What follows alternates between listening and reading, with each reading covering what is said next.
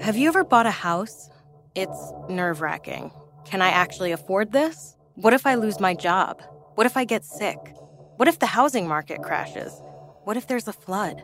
Do we need earthquake insurance? What if some crazy person has been watching over the house for almost 100 years and sends me creepy, harassing letters with veiled threats against myself and my family? Okay, maybe you never thought about that last one, but maybe you should. My name is Daisy Egan. I'm a Tony Award-winning actor, a published writer, and a true crime obsessive. And this is Strange and Unexplained, a podcast that explores all the oddities that carry on right under our noses.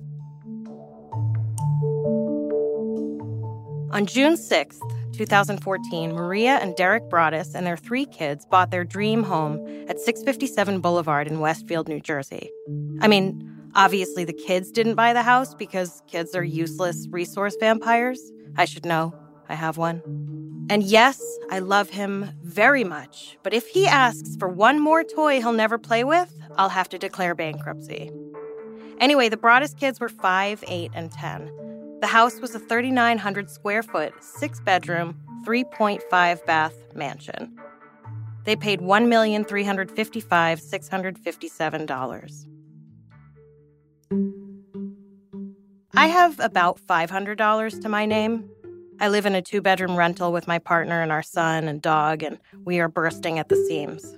What I wouldn't give for 1 extra bedroom, let alone 2. The first I would use as an office. The second I would completely soundproof so I could spend hours screaming the obscenities I hold in every day. The property taxes alone for the year the Broadduses bought the house were more than I was paying in rent that year. Of course, Los Angeles is no Westfield, New Jersey, but still. Before we continue, just a note about the name of the street this house sits on for clarification, and so I don't get a bunch of tweets telling me I'm an idiot, because I may be an idiot, but the address is 657 Boulevard, as in the name of the street is Boulevard. My editor read that and was like, "You forgot to put the name of the boulevard." And I was like, "No, the street is called Boulevard." And she said, "It's Boulevard Street?" And I was like, "No, it's just Boulevard." After 6 more rounds of the who's on first of street names game, she gave up and accepted the only logical answer. The city planners fell asleep in the middle of street naming day.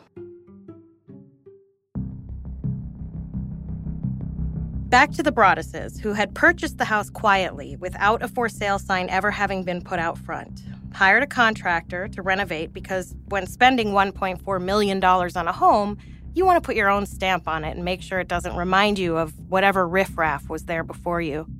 And when you spend $1.4 million on a home, you are likely to have another $100,000 to throw in on the decoration, because capitalism is working for everyone. On June 9th, 3 days after the sale of the house was finalized, Derek went to the house at 657 Boulevard to oversee the construction. He checked the mailbox and found a letter addressed to the new owner. There was no return address. The letter read, "Dearest new neighbor at 657 Boulevard, allow me to welcome you to the neighborhood. How did you end up here? Did 657 Boulevard call to you with its force within? 657 Boulevard has been the subject of my family for decades now, and as it approaches its 110th birthday, I have been put in charge of watching and waiting for its second coming. My grandfather watched the house in the 1920s, and my father watched in the 1960s. It is now my time. Do you know the history of the house? Do you know what lies within the walls of 657 Boulevard? Why are you here? I will find out." The letter went on to describe the Broaddus' minivan and the renovation workers. "I see already that you have flooded 657 Boulevard with contractors so that you can destroy the house as it is supposed to be. Bad move. You don't want to make 657 Boulevard unhappy." It went on. "You have children. I have seen them. So far, I think there are 3 that I have counted. Do you need to fill the house with the young blood I requested? Better for me. Was your old house too small for the growing family? Or was it greed to bring me your children? Once I know their names, I will call to them and draw them to me." As if answering the question barreling in neon lights across your mind, the letter continued, Who am I? There are hundreds and hundreds of cars that drive by 657 Boulevard each day. Maybe I am in one. Look at all the windows you can see from 657 Boulevard. Maybe I am in one. Look out any of the many windows in 657 Boulevard at all the people who stroll by each day. Maybe I am one. The letter ended with, "Welcome, my friends, welcome. Let the party begin." Followed by a signature typed in a cursive font, The Watcher. It was postmarked June 4th. The house sale wasn't finalized or public until June 6th. Derek called the police because, duh. Apparently, the responding officer read the letter and said, "What the fuck is this?" Which, of course he did. It's New Jersey. He asked Derek if he had any enemies and then suggested he move a piece of construction equipment so it couldn't be used to break a window because Lord knows you can't break a window with literally anything else. Good work, officer. Derek went back to their other house and showed the letter to Maria. I can only imagine that Maria was like, fuck no. They emailed the previous owners, the Woods, asking if they ever received a letter like this. The Woods said they had received a similar letter a few days before they moved out, but that it wasn't threatening, just weird, so they threw it out. If the Woods got a letter a few days before they moved out, it was even longer before the sale of the house was public. How did anyone know the house was sold? Maybe whoever this was saw them packing up? Still, weird. The Broadduses and Woods went to the police together the next day. I guess the "what the fuck is this" and "maybe move that ladder" wasn't a satisfying response to concerns of a stalker hinting at shit hidden inside the walls of their new house. The police were like, don't tell anybody about these letters. All your neighbors are suspects now. Welcome to the block. Sometime in the next week or so, some new neighbors asked if they could have a tour of the house. Derek gave them a tour, which is an interesting choice for someone who is currently being stalked by an unknown and clearly unhinged stranger. Boundaries, dude. During this tour, one of the neighbors said that it would be nice to have some, quote, young blood in the neighborhood. Okay, maybe this is some weird colloquialism of Westfield, New Jersey, like it's just normal for everyone to go around calling children young blood. That neighbor would have been at the top of my suspect list at this point, with big arrows pointing to their name. Still, with no idea of who their stalker was, the Broadduses persisted in their remodel, and the family often spent time at the house, though they still hadn't moved in. Things happened as renovations continued, such as one morning when the contractor came to find the heavy sign for his business had been ripped out of the lawn. 2 weeks after the first letter arrived, Maria found another letter in the mailbox. This one read, "Welcome again to your new home at 657 Boulevard. The workers have been busy, and I have been watching you unload carfuls of your personal belongings. The dumpster is a nice touch. Have they found what is in the walls yet? In time they will." The letter named the Broaddus children by birth order and their nicknames. "I am pleased to know your names now and the names of the young blood you have brought me. You certainly say their names often." About one of the children, the letter said, "Is she the artist in the family?" and claimed to have seen her painting on an enclosed porch, which was hidden from the street by vegetation. Apparently, it would have been really hard to see what was going on that porch unless someone was behind the house or right next door. The letter went on, 657 Boulevard is anxious for you to move in. It has been years and years since the young blood ruled the hallways of the house. Have you found all of the secrets it holds yet? Will the young blood play in the basement, or are they too afraid to go down there alone? I would be very afraid if I were them. It is far away from the rest of the house. If you were upstairs, you would never hear them scream. Will they sleep in the attic, or will you all sleep on the second floor? Who has the bedrooms facing the street? I'll know as soon as you move in. It will help me to know who is in which bedroom. Then I can plan better. All of the windows and doors in 657 Boulevard allow me to watch you and track you as you move through the house. Who am I? I am the Watcher and have been in control of 657 Boulevard for the better part of 2 decades now. The Woods family turned it over to you. It was their time to move on and kindly sold it when I asked them to. I pass by many times a day. 657 Boulevard is my job, my life, my obsession. And now you are too, Braddis family. Welcome to the product of your greed. Greed is what brought the past 3 families to 657 Boulevard, and now it has brought you to me. Have a happy moving in day. You know I will be watching. In one of the letters, the watcher wrote, Are you one of those Hoboken transplants who are ruining Westfield? Side note, Maria grew up just a few blocks away from 657 Boulevard. But you know what? The animosity towards transplants, I get it. In the mid-90s, my neighborhood of South Park Slope, Brooklyn began to get overrun by recent graduates from liberal arts colleges who apparently had no time to be neighborly toward those of us who'd been living there for decades. If I had thought to write weird letters to drive them out, I totally would have, but I was too busy being obsessed with boys and crying into my pillow while listening to Tori Amos. The letter went on, The house is crying from all the pain it is going through. You have changed it and made it so fancy. You are stealing its history. It cries for the past and what used to be in the time when I roamed its halls. The 1960s were a good time for 657 Boulevard when I ran from room to room imagining the life with the rich occupants there. The house was so full of life and young blood. Then it got old and so did my father.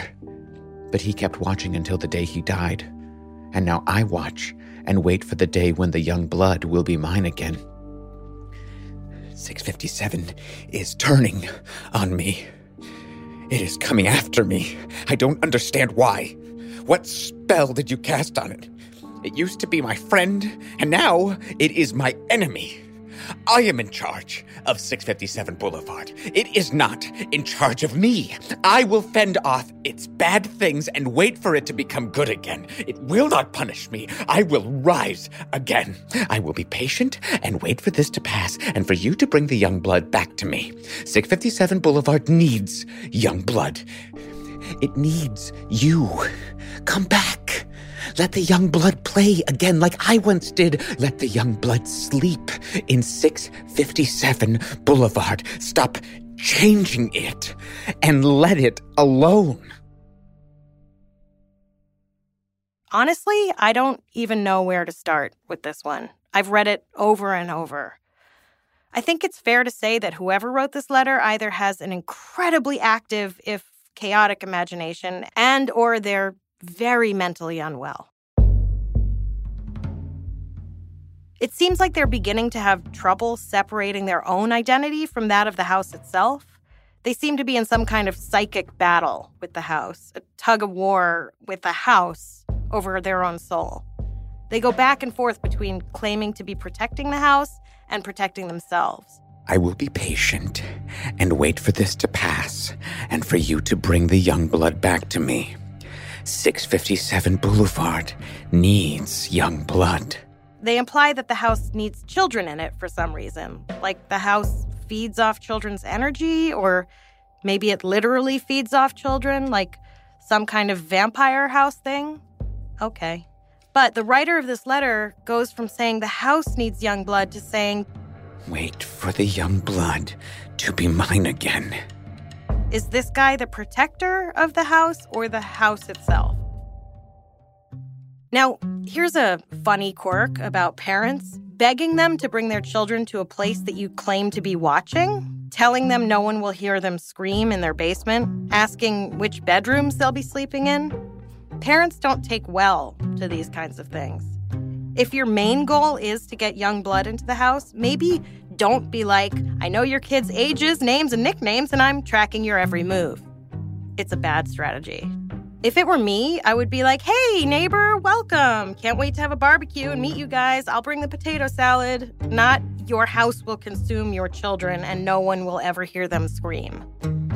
Also, if you're that worried about what someone is doing to the inside of the house, maybe explain the history of the house in a way that isn't the plot of a bad 1980s horror film.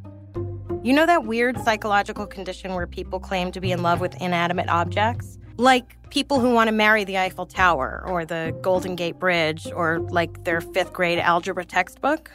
Maybe this is like that, but this person and the house are in the middle of a really acrimonious divorce with a vague prenup. The house is like, I asked for these very simple things, Todd, and you couldn't provide.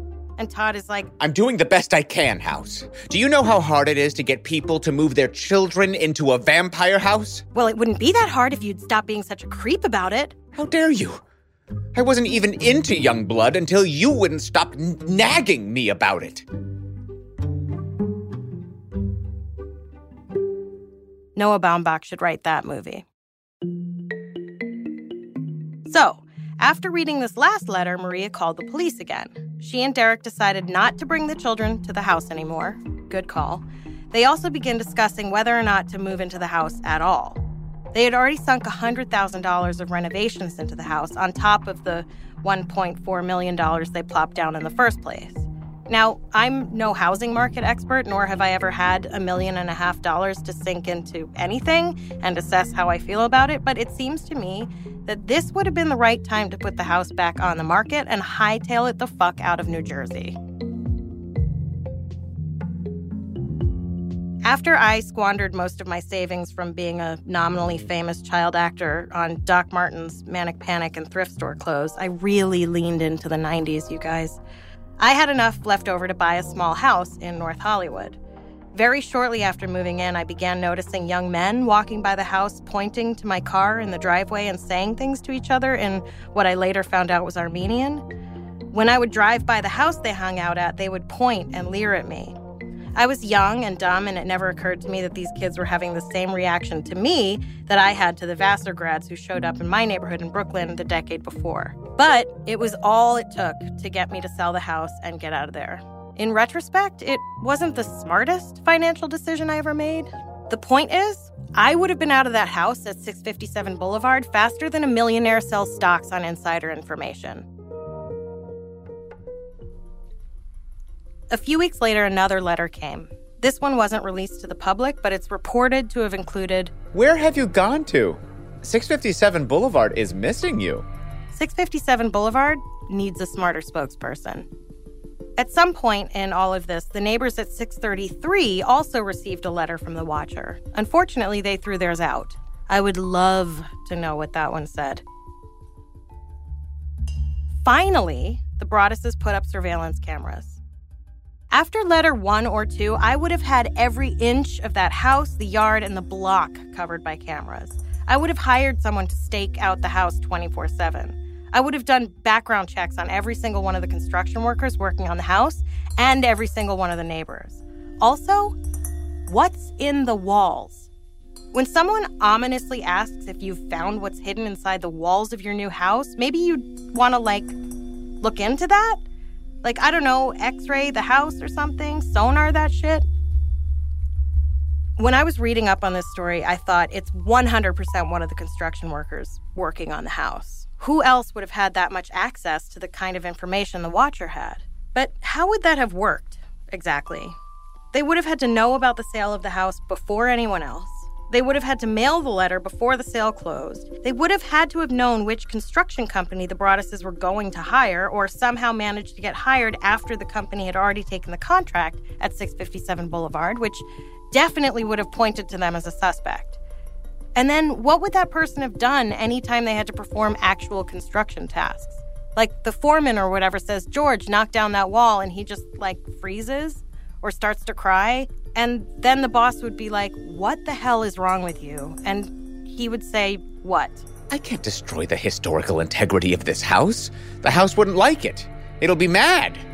Also, I need some young blood ASAP. And then the boss would have made some kind of sexist joke about how George had better pull out his tampon and knock the damn wall down. It just doesn't work. The first suspect police looked at was the next-door neighbor. I'll call him ML. ML was in his 60s and lived with his 90-year-old mother and his siblings. He had schizophrenia and was known for walking through people's backyards and looking in their windows to look at renovations. The easel on the Broadduses' porch where the daughter was painting could be seen from ML's house. ML and his family lived in the house since the 60s and were the oldest family in the neighborhood. When questioned, ML denied knowing anything about the letters, and there was no evidence linking him to the letters. The Broadduses hired a private investigator, a forensic linguist, and an ex-FBI profiler. The profile they came up with based on the letters was that this person was in their 50s or 60s and was a voracious reader. They said the quantity of typos and errors showed erratic behavior. Listen, if typos are the litmus test for erratic behavior, then I must be a complete mess. Which checks out. The profile also found a seething anger toward wealthy people, but, I mean, who isn't seethingly angry at wealthy people? Am I right? He also concluded that the lack of profanity, given the level of anger, suggested the writer was less macho, to which I say, fuck you. As a test, the Broadduses and the police sent a letter to ML and his family claiming 657 Boulevard was going to be demolished. Despite not getting another letter from the Watcher in response to this threat, the police brought ML in again for questioning and again got nothing useful. The Broadduses then hired a lawyer who brought photos to ML and his family showing that the easel was visible from their house.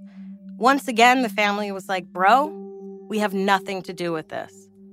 Bill Woodward, a house painter for the Broadduses, said that he noticed the neighbors living behind the Broadduses kept lawn chairs really close to their fence, facing the Broadduses' house.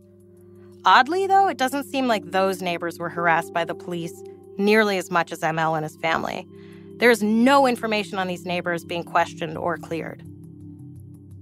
DNA was found on one of the envelopes the Watcher sent. It was female DNA, so naturally the investigators went back to ML and his family and asked for a DNA sample from ML's sister. It wasn't a match. Look, I know that in a horror movie, the house with the 90-year-old widow and her adult children, one of whom is gossiped about for being strange and wandering around looking in people's windows, is always the first suspect. But those are the people who always end up being the ones that stop the bad guy and save the day. Everyone knows this. ML and his family are clearly the Boo Radleys of this story. The reason I'm not saying his name is because he was cleared, and obviously he and his family have endured enough suspicion. It's probably a fucking nightmare for any of them to go grocery shopping anymore, what with the neighborhood knowing how guilty everyone thought they were. You can look it up, it's not a huge secret. I'm just not in the business of putting innocent people on blast, as the young people say.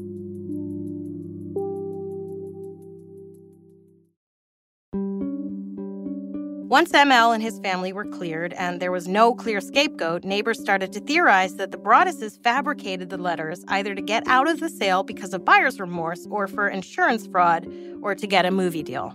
But A, the sale of the house was final when the first letter came.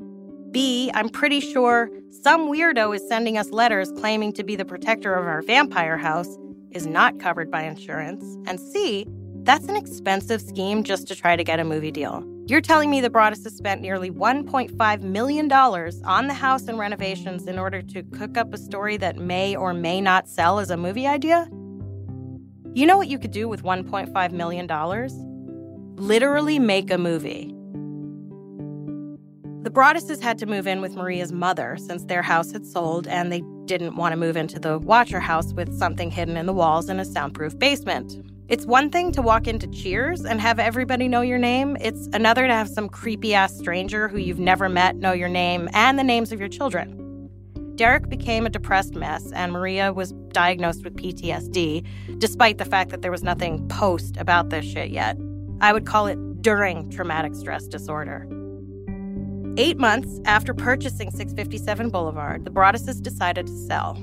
Because they are decent people, they felt compelled to tell prospective buyers about the letters. I feel like that's akin to telling a potential sex partner about your STIs. It's just the right thing to do. But it doesn't often get you what you want. Looking at the Zillow activity on this house over the next 4 years is like reading a 5-act Greek tragedy.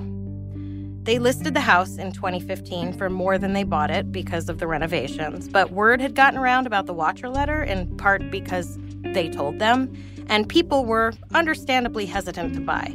A month after listing the house, they lowered the price by $100,000. A month after that, they lowered it again, A month later, they lowered it another $100,000. A month after that, they took it off the market. A year later, they relisted the house. 2 months after that, they lowered the price. You guys, I hate this so much. In 2017, the Broadduses tried to sue the former owners of 657 Boulevard, the Woods, claiming, among other things, intentional and negligent infliction of emotional distress.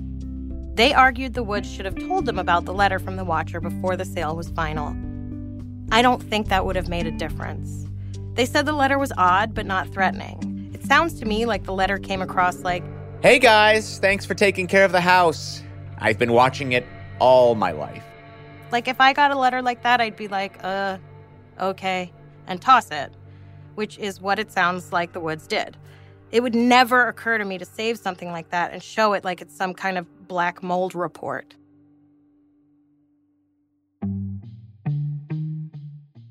The Woods countersued for defamation of character. Both suits were dismissed because they were ridiculous. On Christmas Eve that same year, multiple neighbors received anonymous, hand-delivered letters that accused the recipients of spreading false information about the Broadduses. According to a piece about this whole nightmare in The Cut, the letters also included stories about, quote, recent acts of domestic terrorism in which signs of brewing mental illness had gone unnoticed. The letters were signed, Friends of the Broaddus Family. Derek later admitted to sending the letters at his wit's end in a desperate attempt to get people to stop throwing accusations around about his family. Bad look, Derek. Bad look. Not exactly a way to get your neighbors to stop theorizing that you were in fact behind the creepy letters. Maria and Derek managed to rent the house out sometime in 2018. I don't know how much disclosure they practiced with the renters. 2 weeks after moving in, the renters received a letter from the Watcher. It said, "Violent winds and bitter cold to the vile and spiteful Derek and his wench of a wife, Maria. You wonder who the Watcher is? Turn around, idiots. Maybe you even spoke to me, one of the so-called neighbors who has no idea who the Watcher could be. Or maybe you do know and are too scared to tell anyone. Good move. 657 Boulevard survived your attempted assault and stood strong with its army of supporters barricading its gates. My soldiers of the Boulevard followed my orders to a T. They carried out their mission and saved the soul of 657 Boulevard with my orders. All hail the Watcher!" It said that revenge could come in different ways. Maybe a car accident. Maybe a fire. Maybe something as simple as a mild illness that never seems to go away but makes you feel sick day after day after day after day after day. Maybe the mysterious death of a pet. Loved ones suddenly die. Planes and cars and bicycles crash. Bones break. And here's the craziest part. The renters were like, please install security cameras. Once again, if I had received a letter like that, there would have been a daisy-shaped hole in the fucking wall and a dust cloud following me out of town. Also, the Broadduses had taken the cameras down? What in the actual fuck? I'm not sure when they did this, but considering the Watcher remained at large, this seems a little useless. And also, is it just me or does the Watcher absolutely live in the house behind 657 Boulevard? The one with the chairs facing the neighbor's house? There's not much information about anyone looking into these people. This may be the weirdest thing about this whole story. Like, the letter literally says, look behind you, and nobody looks behind them? Derek took the letter to the police, and they said there was nothing they could do, which seems completely insane to me. If the very definition of the police is not to protect citizens and their property, then what is? A little less than a year after renting the house to the bravest or possibly dumbest renters on earth, the Broadduses relisted the house for sale for just under $1 million. 4 months later, in July of last year, someone with nerves of steel or brains of spaghetti bought the house at 657 Boulevard for $959,000, which is a real bargain considering. I desperately want to meet those people. There has been no word as to whether the new owners have received any threatening letters. I like to imagine that The Rock bought the house and comes out front once a day and yells, "Try me, motherfucker!" Does The Rock curse? Can we get someone on that? Apparently, Netflix bought the rights to the story in 2018. Henry Joost and Ariel Schulman from Paranormal Activity 3 and 4 are set to direct. So, maybe the neighbors were right, and this was all about a movie deal. Maybe it was Maria and Derek writing the letters after all. Maybe their whole plan was to put themselves and their family through 5 years of headaches and legal battles, live with Maria's mother, go into debt to buy another house to live in, and lose over $400,000 in the sale of a house they never got to live in, on the exceedingly rare chance that someone might be interested in making a movie that may or may not make money. It sounds like the American dream to me. In which case, well played, Maria and Derek. Well played. And Netflix? I know a great podcaster/screenwriter if you need one.